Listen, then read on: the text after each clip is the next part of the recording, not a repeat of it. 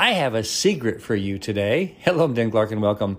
And that secret is if you are in the moment or if you are fully present, you will fully feel the pain of what you're thinking about.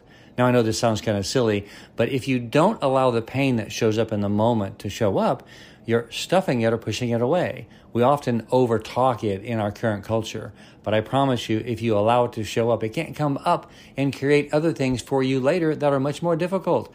Often our health and even the way that we think about ourselves as far as depression and sadness is mostly because we haven't let go of something that happened in the moment. Instead, we shove it down.